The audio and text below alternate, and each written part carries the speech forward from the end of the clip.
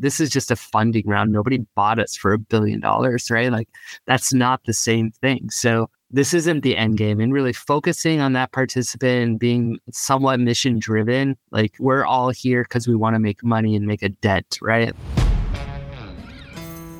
This is Unicorn Builders, where we tell the untold stories of the founders who've defied the odds and built billion-dollar companies.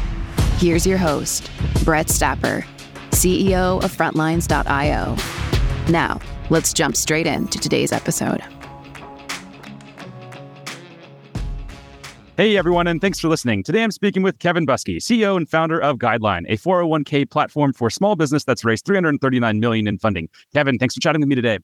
Thanks for having me, Brett. Excited to be here. Yeah, no problem. So I was looking at your LinkedIn and I see that you'd started a company in 1996 called Linked Up. So let's start there. Take us back to 1996. What was going on? 96, yeah. So I graduated high school in 1997. So this was actually the company that I formed in high school. And I really started this company in 8th grade, I would say. I was building custom computers for local colleges and real estate offices. This is back when like you could get margin by going to computer shows and like slapping all that stuff together, really doing no testing whatsoever, but you could sell it to, this is back when, like Gateway and Dell and like all of those types of things were like super fun, compact.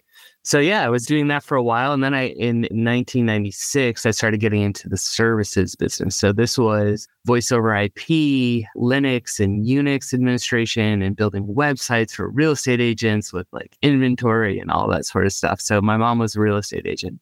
So I saw the need there and I started doing that. And also like the prep for Y2K, if you guys remember that, and all like that nastiness. So doing a lot of like BIOS upgrades and like all of those types of things. So this was that company, which was great. And this is actually how I paid for my college. Yeah, that was kind of what I had to do. And then I got quickly hired by a company called Iris Associates, which was Ray Ozzy's company, the developer of Lotus Notes and Domino. And that was like 1998, but really kind of got into computers when I was 12-ish. And then heavily into computers, like in my basement, type of into computers when I was 14 or so. And where did that draw for computers come from? Yeah, my father was a sergeant in the Army. He worked in Army intelligence. So he was running a computer lab.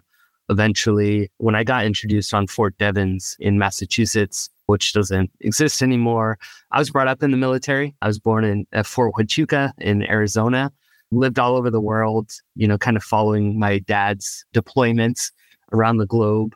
My mom was a stay-at-home mom and then became a real estate agent. But he really introduced me to them. I think I got my first computer when I was 12, Packard Bell from way back in the day, from like Sears, which was, it's a 486 SX, I think, something like that. So he brought that home and I really, got heavily into, this is before like the internet, any of that stuff. So it was accessible. We got into AOL, Prodigy and all that stuff later. And then my cousin, James, his father, James, was instrumental in the MIT Media Lab. And he really got me into it. He started another company called Man and Machine, which is around when like the day like Apple stuff was happening and they were going at it. And he ended up being a great engineer and developed a bunch of other cool devices like a Magic Mouse, which was essentially a pointer for Panasonic back in the day. So he got me really involved in it as well, like helped me replace my first hard drive. It was like 40 megabytes or something. Super crazy. But yeah, those two, I think, really got me into computers. And then there was some hardship in my life. My brother passed away when I was very young. And that like really led me down into getting deeply into computers in sort of unhealthy way, but really kind of made me who I am today. And that is, that's kind of my introduction into the computing scene. Nice. I love that. And to skip a little bit here, let's talk a little bit about TaskRabbit. So I'm an avid user, hung up a lot of TVs, fixed some toilets. You've saved me from having to do a lot of physical labor with my hands. So I appreciate that. So you started that, what was it, 2008, I think I read? Yeah, 2008. My wife at the time, Leah, and I started that company back in Boston. I ended up staying in Boston for college after Fort Devens as well in high school in that area. So yeah, we started that company in 2008 out of need. which was great. We had a big dog at the time, and this is right around when the iPhone came out. So like mobile and all that stuff was starting to become really accessible, and location data was accessible. So TaskRabbit ended up being something that it wasn't originally intended to be, where you could sort of outsource all those jobs. It was really meant as like a convenience, like mobile and location awareness tool originally. But of course, you kind of follow the money and like what gains traction. And it became like hanging TVs, assembling IKEA furniture, those types of things. But that wasn't its original intent. But yeah, then we took venture capital. I was still working in 2008 to 2010, just helping Leah with like server infrastructure and all that stuff. She was doing all the coding of the actual application. This is like right when Ruby and Ruby on Rails came out. So it was all new, and I was kind of sorting that out with her. And then she pitched and we got funding in 2010. And that's when we moved to the Bay Area. Wow. And I see that you were VP of technology there. Obviously, you're CEO today. What was that shift like for you? And how have you made that evolution from VP of technology to CEO? Yeah. So it was interesting, right? Like 2008 in Boston, not really like a heavy tech scene, definitely not for consumer internet sort of tech scene, wasn't available, or, nobody really had that awareness in Boston. So when we moved, I held my job till 2010, till we got actually like Series A, I think, and I could take a salary. That's when I stopped working for other companies.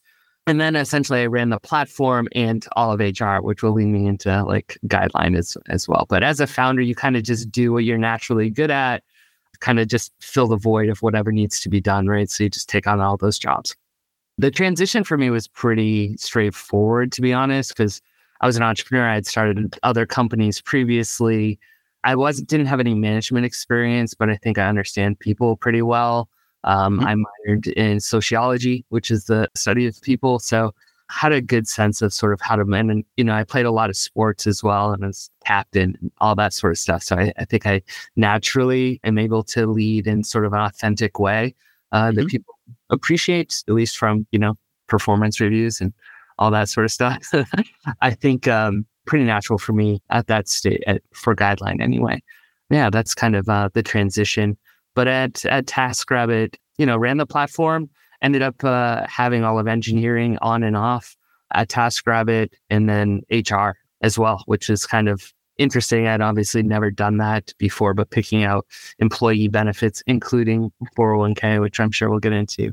But yeah, that was my role there. And then 2015, Leah had gone to Sweden already, and kind of struck that deal with IKEA. It was inevitable that it was going to happen. It just took a really, really long time to happen. But I knew I didn't want to work for IKEA in any sort of, no offense to IKEA. It's just, I'm a technologist and entrepreneur, and like I wasn't going to do it. So yeah, I knew that was going to happen. So I ended up starting this other company called Guideline in and around my experiences from TaskRabbit in running the HR over there, and picking 401k, and what was available to me at that time wasn't what I wanted for my employees. And I just started researching that and really figured out that I could do a better job than what was in market with an interesting sort of business model if we focused entirely on the participant and its outcome. So that's what I did. So myself and my two co-founders, who are my great friends, Mike and Cabs, started Guideline. Actually, I started it technically first, had to raise some capital to be able to pay Mike and Cabs as well. I could sustain my own self, and Leah was obviously still working, so we were fine from a monetary standpoint. But Mike and Cabs both had, at least Mike had kids at the time, and Cabs was thinking about starting a family. So obviously there's monetary constraints there, but it was interesting time for us. I think everyone who's listening will have heard of Guideline, but I think many may not know exactly what you do. So could you just talk us through at a high level what the platform does? Yeah, absolutely. So the void we're kind of filling in the market is for the small and medium business. We're talking about, from one employee, and our largest company is 2,000. So we're not, I would say, like super small business anymore, although that's exactly where we started. And I think I saw that we'll get into that. So what we do is a small business 401k platform, turnkey. We integrate with your payroll. We take on all of the sort of fiduciary duties that comes with a 401k. So we're the record keeper. So we keep track of, all the buys and all the assets and all of the notices that are mandated to be sent out and all that sort of stuff. And we're governed by the IRS, the SEC, and the Department of Labor.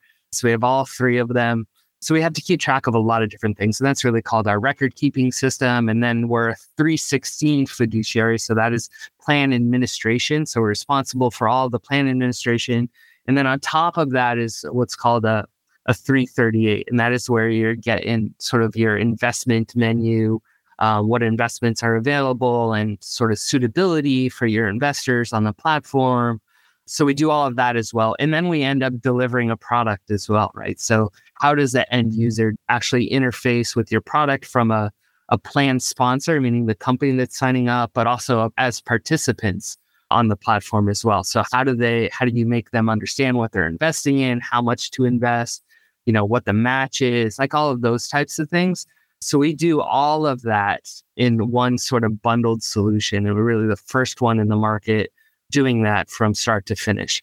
Yeah, so that's Guideline in a nutshell. And we've since expanded into IRAs, which are individual retirement accounts, and SEP accounts, which are kind of for, mom and pop shops that maybe have one or two employees. So like handyman, pizza shops, those types of things.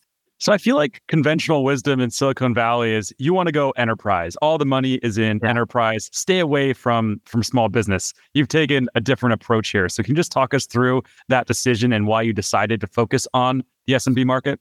Yeah. So enterprise for 401k is really about assets, right? So if you have assets, meaning you've had a 401k for a long period of time, let's like an example, like Google, right? I don't even know what they have in their plan, but it's an enormous amount of money, probably $1 billion. I have no idea.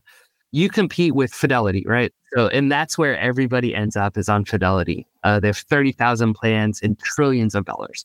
So everybody ends up over there at Fidelity. So for a startup to come out of the gate, right, with $2 million in seed stage, like how am I going to compete with Fidelity? I'm going to go to Google and say, hey, Google, trust us with your 401k.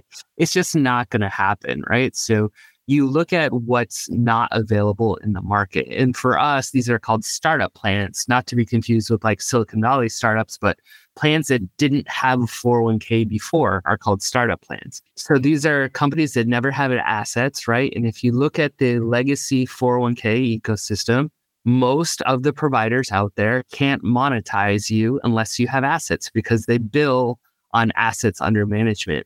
So for us, because we own the entire ecosystem, we're full stack, we don't have to charge on assets. So we can actually focus, and this is what I meant earlier, we can focus on participant outcomes, getting participants to save more for retirement, and in the end, provide them with more assets when they actually retire. So that was our focus. And like us being able to deliver on that product with our full stack solution allows us to monetize small business in a way that's never been done. So we charge SaaS-based fees. So it's $8 per participant, not per employee. So you have 10 employees and maybe 8 participate. You pay us on the 8. So it's really nice for small businesses because they're only paying for the benefit for those that actually use the benefit. So that was really important to us as well. And then, focused on that participant, we have an incredibly low 8 basis points that we charge to participants. And this is really just, we don't generate a lot of revenue on this. This is just for us to cover transactional costs, like you want to take out a loan or you need a disbursement or something like that, where we have to pay our custodian to transfer assets around. That's a cost to us. So essentially we cover that with 8 basis points. But yeah, there was a need in the marketplace and we built a solution. And this was a solution for a company like TaskRabbit. And this is just kind of a problem that I saw in the market that nobody was delivering. I thought I could do a better job being a data person and software engineer with Mike and Cabs. We're all in software. We're not in finance. Had an inclination that we could solve this with data.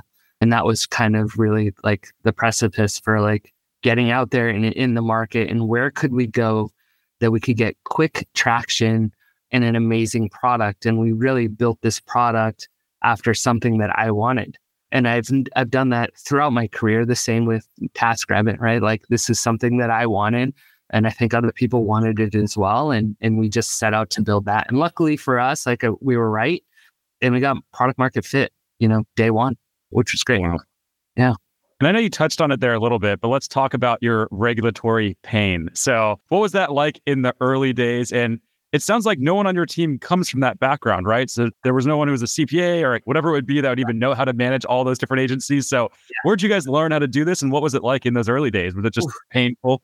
Yeah, it was just painful. And we started slow, right? Like we didn't dive in and have 100 customers overnight where we had to do all these filings, right? You have to file a 5,500 at the end of the year, which is essentially like a tax return for a plan instead of a tax return for a person. So we did it slowly, but my first hire was a lawyer. And that was completely flabbergasted my investors, right? Like you brought in a lawyer this early, but we really needed some structure. We needed to understand the regulations because, just as much as we're a fintech company, we're also a reg tech company, right? Like regulation technology. So we actually had to build against ERISA, which is the Department of Labor. And plans have to have certain attributes and you have to do certain things on a certain time period. All of those types of things are super important. So we just had to know what we were building. And then it took us a year and a half to do it from that point forward. So it was super interesting. We joke all the time, had we known how much regulation there actually was, we probably would never have started this company. You're 2 years in, you're a year and a half in before you even bring on a company, and you've already built all this stuff, right? It just keeps piling up from a record keeping standpoint, from a 316 standpoint. And then there's filings, the 5,500 and all of this kind of stuff. But what we ended up doing was building this large moat that we didn't know we were building, but it became a moat for us. And it really, people have to outsource all of this work. And we have built this all internally, which allows us to have this unique business model, which is kind of, just really interesting in the market for 401k.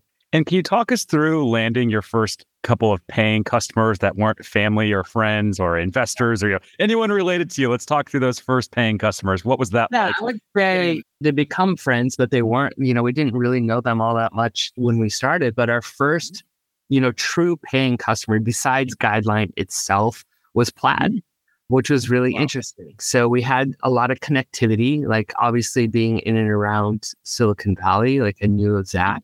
Got introduced pretty early on to Zach through actually what we wanted to do was connect to individual bank accounts, right? So where do you go to do that? You go to Plaid. They didn't have what we wanted at the time for retirement accounts. They only had bank accounts, cash accounts, checking accounts, savings accounts. So I went to them and started telling them what I was building and what I wanted to do and connect to other retirement accounts because we were thinking of doing individual investment advice at the time. We don't do that now. But I wanted to understand how much did they have in Wealthfront? How much did they have in, Schwab or whatever it was? And they didn't have the ability to do that. And I was telling them what I was building. And they're like, man, we really want this account. We really want this product that you're building. And this is 2016. And I was like, look, we don't have it yet. This is October. I want to say October. And they wanted it by the end of the year. So we're like, look, we're on it, but putting somebody else on it right now is really tricky for us. We ended up doing it. We ended up really hustling, getting a product out the door. They signed up. That's November. We had to file a 5,500 later that year, which was just kind of crazy. We've got contributions running, all of that type of stuff. And we're hand holding this product all the way through, right? Just make sure we have the edge cases locked down. So we don't know how to do payroll reversals, none of that sort of stuff, right? So luckily, they were good sports and they signed up and it's kind of pre-beta at this point. But yeah, they were our first paying customer, grew with us to 400 or 500 employees, 600 employees.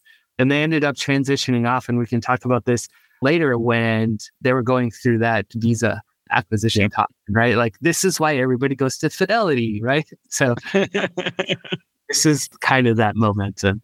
But they were an amazing partner. They're still a partner with us. We still use them. Love those guys.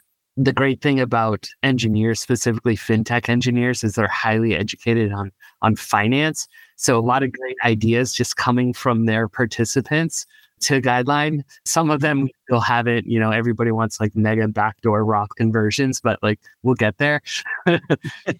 one of those edge cases that, 20 people want of the 600,000 people on our platform. So we haven't built that yet, but a lot of great stuff from having, picking a wonderful first customer.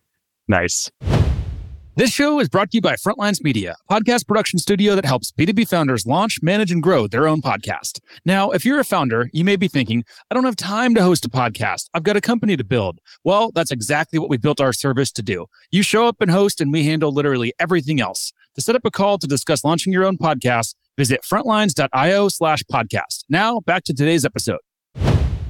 And something else we like to always ask about are near-death experiences. So I'm sure you see it in the media, but there's just a lot of entrepreneurship that gets glorified. And I think if an entrepreneur or a founder was, researching your name, they'd be like, wow, look at this guy. He's got it figured out, raising all this money, having these successful companies, all of this stuff. It just looks so cool. But I think what often doesn't get told there is like the pain and the failure and, all of that journey that happens to get to those successful headlines and successful stories. So talk to us about some of those near-death experiences or just some of those very painful moments you experienced while building.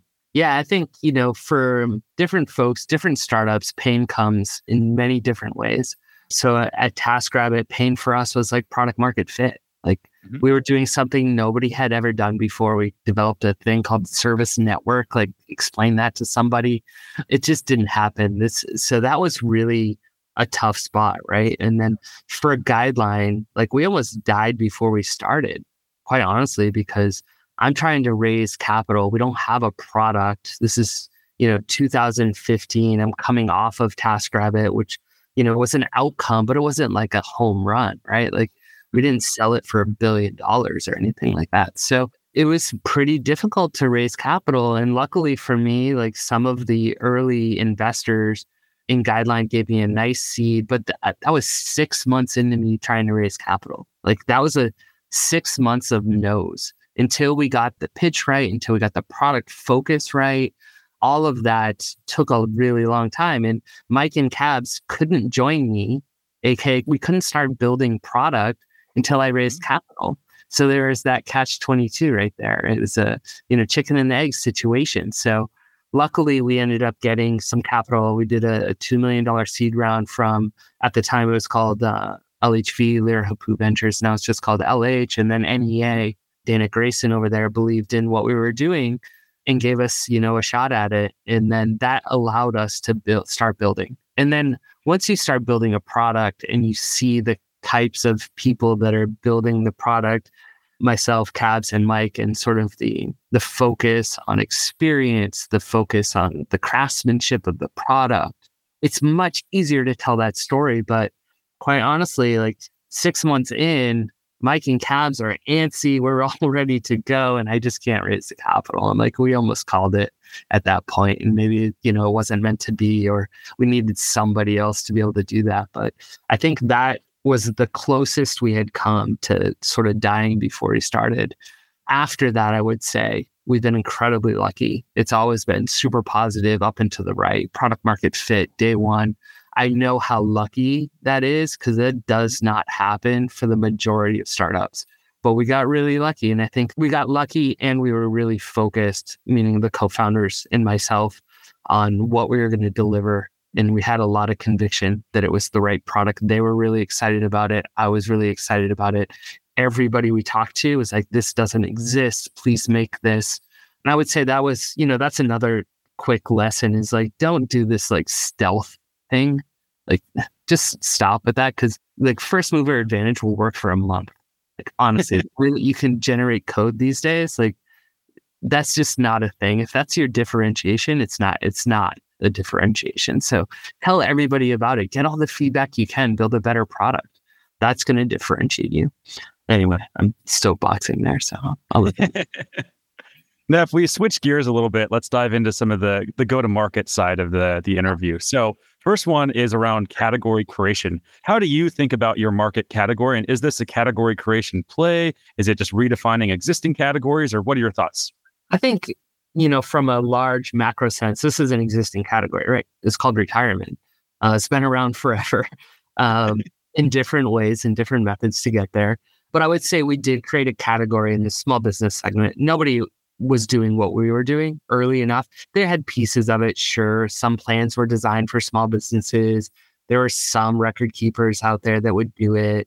Nobody really had the full 360-degree integration like we did. So we put it all together and just defined this new market segment where you can get a turnkey 401k for $8. Like that is true, like something that didn't exist previous. And now you see all the tailwinds with the state mandates for retirement. And if you have employees in California, now you need a retirement program. It was never that way before. That happened last year. Like, so we were just kind of, timing was right. And we developed this private market solution in a new category, retirement for small business, where these features didn't exist for participants that worked for small business before. And now they do. And on the topic of timing, it doesn't really seem like just luck or an accident, because with TaskRabbit, you nailed that timing, right? If you had done it 3 years before when the iPhone wasn't out, or maybe GPS tech wasn't working as well, that wouldn't have worked as well. And it sounds like similar here, where you just nailed timing. So what's your process for doing that? How do you nail it? I'll say that we nailed timing for Guideline. For TaskRabbit, I think we're actually too early. If you look at the companies that came along later, they were smaller segments of what TaskRabbit did, like Lyft, Uber, DoorDash, all of those we did on TaskRabbit years before people focused on them as an individual product. So I think we're just too early there. We're trying to do too much too soon and really didn't focus on it. With Guideline, I think we absolutely nailed the timing. I think, the push from sort of mom and pop payroll into the cloud. So you're talking about like Zen Payroll actually became Gusto. Zen existed. All of those types of companies, Intuit, Rippling, all of that stuff is starting to happen, right? So you need those companies to exist to do what we do. They have to be forward thinking. They have to be tech forward. They have to have APIs.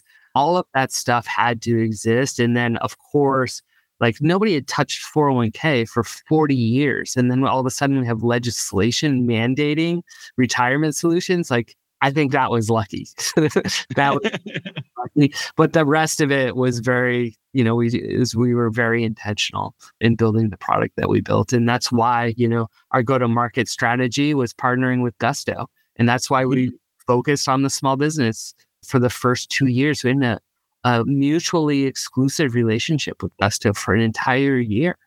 And that was really like, hey, we're both learning how to do this. Like nobody had done it before. So that was really, really important and very smart go-to-market strategy by both of us, I think, Gusto and Guideline. We did a really, really good job there and just focused on outcomes and user experience and all of those types of things.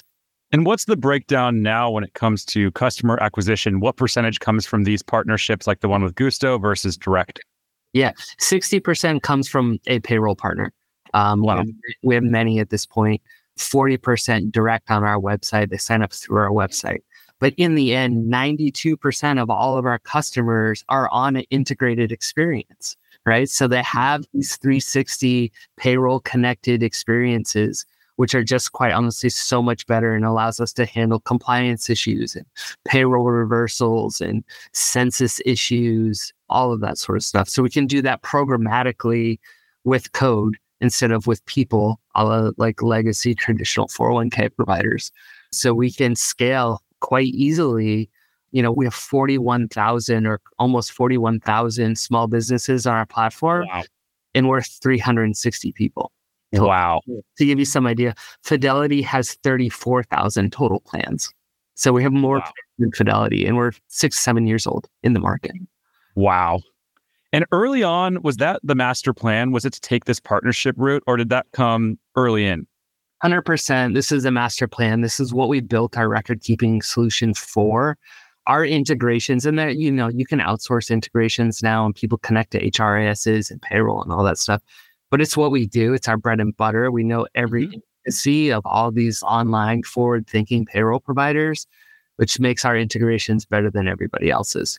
And that's true. And that's something that we really pride ourselves on, and the scalability of Guideline compared to many others is just kind of different. But yeah, 401k is incredibly data intensive, and there's a lot of compliance around it. There's a lot of things that people don't realize you have to do. Like, if you take funds from a customer and then you don't invest those within a certain window, like you have 5 to 7 days in there, I forget which one it is, you have to start paying them for market conditions. Like, that's just crazy when you're thinking about 30 or $40 million in contributions every 2 weeks. It's a lot of money. So it's a big deal on how we do things, and it kind of sets us apart.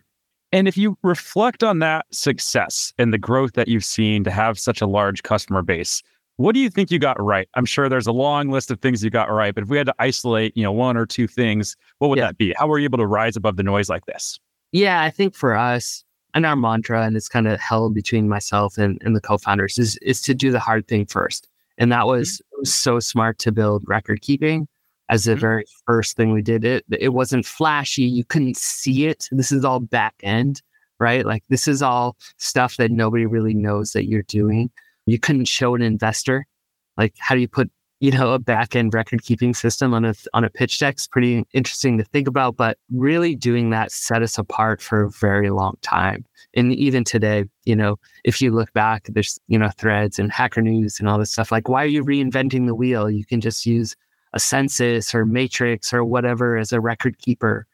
It's a commodity type business, but what people really didn't understand was the value in the data and how that translated to an experience on the web or on your phone. Having sort of a commodity record keeper didn't allow you to differentiate on that experience because you were stuck with only looking at certain events that the record keeper would publish. So that was a big thing that we really got right and really set us apart. So there's other companies that started around the same time that were orders of magnitude larger than them. And it's really because of the acceleration that we were able to achieve based on product experience and sort of these amazing integrations. Now I want to switch gears and talk about funding. So as I mentioned there in the intro, 339 million, it's some serious money. So first question there is, when you first became a unicorn, can you take us back to like that day? What did it feel like for you? Like, what was going on inside your head? And you can't give us like the BS answer, like give us like the real answer. What was that like for you? It definitely, when I set out, I wanted to build $1 billion company. So like for me, like, hey, that little box on my shoulder, like I checked it and I was really proud about that. And I remember talking to the co-founders and like, man, guys, we kind of did it here. Like, this is a huge milestone for us. In the end, it becomes a valuation, right? Like, nobody thinks about that anymore. Like, it was kind of one of those things where you have that goal and you want to build $1 billion company, and like being able to say that, and my kids don't understand that now, but eventually they will. That'll be a cool, experience for me. But other than that, it doesn't determine our success in any way. We still have to pay the bills. We still have to do right by our customers and all that sort of stuff. But huge achievement overall. Like, we're really proud about it. It motivated the team a ton, right? Like, people can start to see those magic things like options actually pay off and what they can become. It's really cool. And a lot of these folks have been working for me for 15 years, which is kind of crazy. Like, I was just talking to one of my good friends. I won't name him because we joke about this all the time, but he literally started with me when he came out of college, and I just had lunch with him at Guideline, and he's got gray hair. And I'm like, crazy. So that was kind of a cool moment for me as well. But it's nice to be able to do this stuff for the people that have worked for you for so long, and the time and commitment and effort they put in. I was really, really, really proud of that. And what do you do internally to maybe tame the ego a little bit, or, the confidence that comes? Because I've had a number of other unicorn founders come on and they say that's always a concern that they have, where, almost can go to people's heads and they start to celebrate before the job's done. Have you had to have any of those sorts of discussions internally, and how have you navigated that?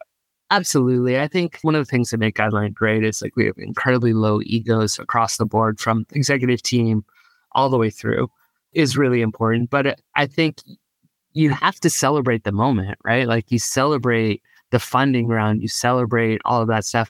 And then you talk about what's next. And that is really about like, hey, this isn't our exit plan. This is just a funding round. Nobody bought us for $1 billion, right? Like, that's not the same thing. So this isn't the end game, and really focusing on that participant and being somewhat mission driven. Like, we're all here because we want to make money and make a dent, right? Like, make a dent in what we do, but it's not 100% mission, but it's definitely, 50 to 60% mission on focusing on, retirement outcomes for participants. So you got to have those conversations, but it's not like one and done. We have all hands every week, right? Like they need to hear it from me. They need to hear it from the co-founders all the time. It's not, hey, we made it because, we got funding or we have $300 million in the bank or whatever. And from all that fundraising, if you had to choose one lesson that you learned to share, what would that be? Like, what should founders know about fundraising as they enter at this type of level? Yeah, I'm a big advocate for not over-engineering funding rounds. Find that partner, find that amazing, partner, company or venture capital or private equity, or find that partner and really like invest all you can into getting to know them. It was really difficult in COVID because we're doing everything remote. And that's when we did our biggest round with General Atlantic. It's really difficult to try to get to know some people that way. And then kind of align on values and mission if they're on board with that, making sure that's really important. And then structure the round as simply as possible. Try not to get into, preferences stack and like doing all this debt, and just like keep it straightforward so that you do right by your employees and your other shareholders as well. So I think those are my biggest takeaways. And then I would say, this last year or two I would say the last 2 years was incredibly difficult to be just kind of responsible in how you spend your money or, what valuation you raise at. To be honest, like we passed around the valued guideline at $2.5 billion. And I look back at that now, and it's one of the smartest moves I've ever done as an entrepreneur was to pass on that round. I literally had a term sheet for $50 million at a $2.5 billion valuation, and I passed. And I did that because I knew we could never grow into that valuation with the money that we were raising. So it didn't make sense, right? Like, and now you look at all of those companies that raised on those huge valuations and they're out of cash. Like, what do they do now? So I don't know if I was being intelligent or smart or lucky, but I'm really proud that we actually didn't take that round, because I think we'd be in a much different position. And now, we're at the point where we're looking to be cash flow positive, and we could be if we wanted to be, and we still have $130 million in the bank. So we're in a really good position where we kind of control our own destiny. We don't have to take capital if we don't want to, just in a really, really good spot. And we'll be cash flow positive, with $85 million in the bank. So we're going to be in a really good spot if this market turns and like IPO windows open and all of that sort of stuff. So I'm really proud of the company. We've made some hard choices and hard decisions as of late to put us in this position, but we've done it and everybody's rallied around it. I think we're in a really good spot. You must be able to sleep at night much better than some of your peers who founded unicorn companies over the last few years. And like you said, raised at these insane valuations with revenue that's not even close. I feel like they just have to be sweating like crazy right now. It's got to be so hard. And I'm not putting down, like, I understand the decision it's exciting to take those big valuations, right? Like, I'm not saying you did anything wrong, but I do feel better about, being responsible with like our growth and like the reality of growth and what that looks like, and not just like drinking my own Kool-Aid here. So it's a tough position out there for many, many startup founders that have, quite honestly, have amazing businesses. And now like they're being hamstrung by like a financing round. That's what I'm talking about. Like, keep it so simple. Keep it as simple as possible when you raise funding. I think that's really a really smart thing to do. But it's a tough environment out there. Hopefully it changes pretty soon. Yeah, it's brutal. All right. I know we're getting close to being up on time here, so we'll end with one final question. What's the big picture for Guideline? What's the next 3 to 5 years going to look like? Yeah, 3 to 5 years. We have a lot of exciting things coming out this year, which I'm super. Q3, Q4 is going to be a moment for Guideline, so I'm excited about it. But I would say overall, like, we're still focused on, one, becoming a public company, not because of a fundraise or like raising capital or exits for anybody. It's really about building trust, specifically with this SVB and like First Republic and all of that sort of stuff. Mm-hmm. Really don't want to be seen as like a Silicon Valley startup. That's not a good label anymore. Like, especially when you're dealing with retirement, and we manage almost $9 billion in the market, right? So like, it's not a small amount of money. But, becoming public and being able to be really transparent about what the books look like. And these are all stories that you can't tell.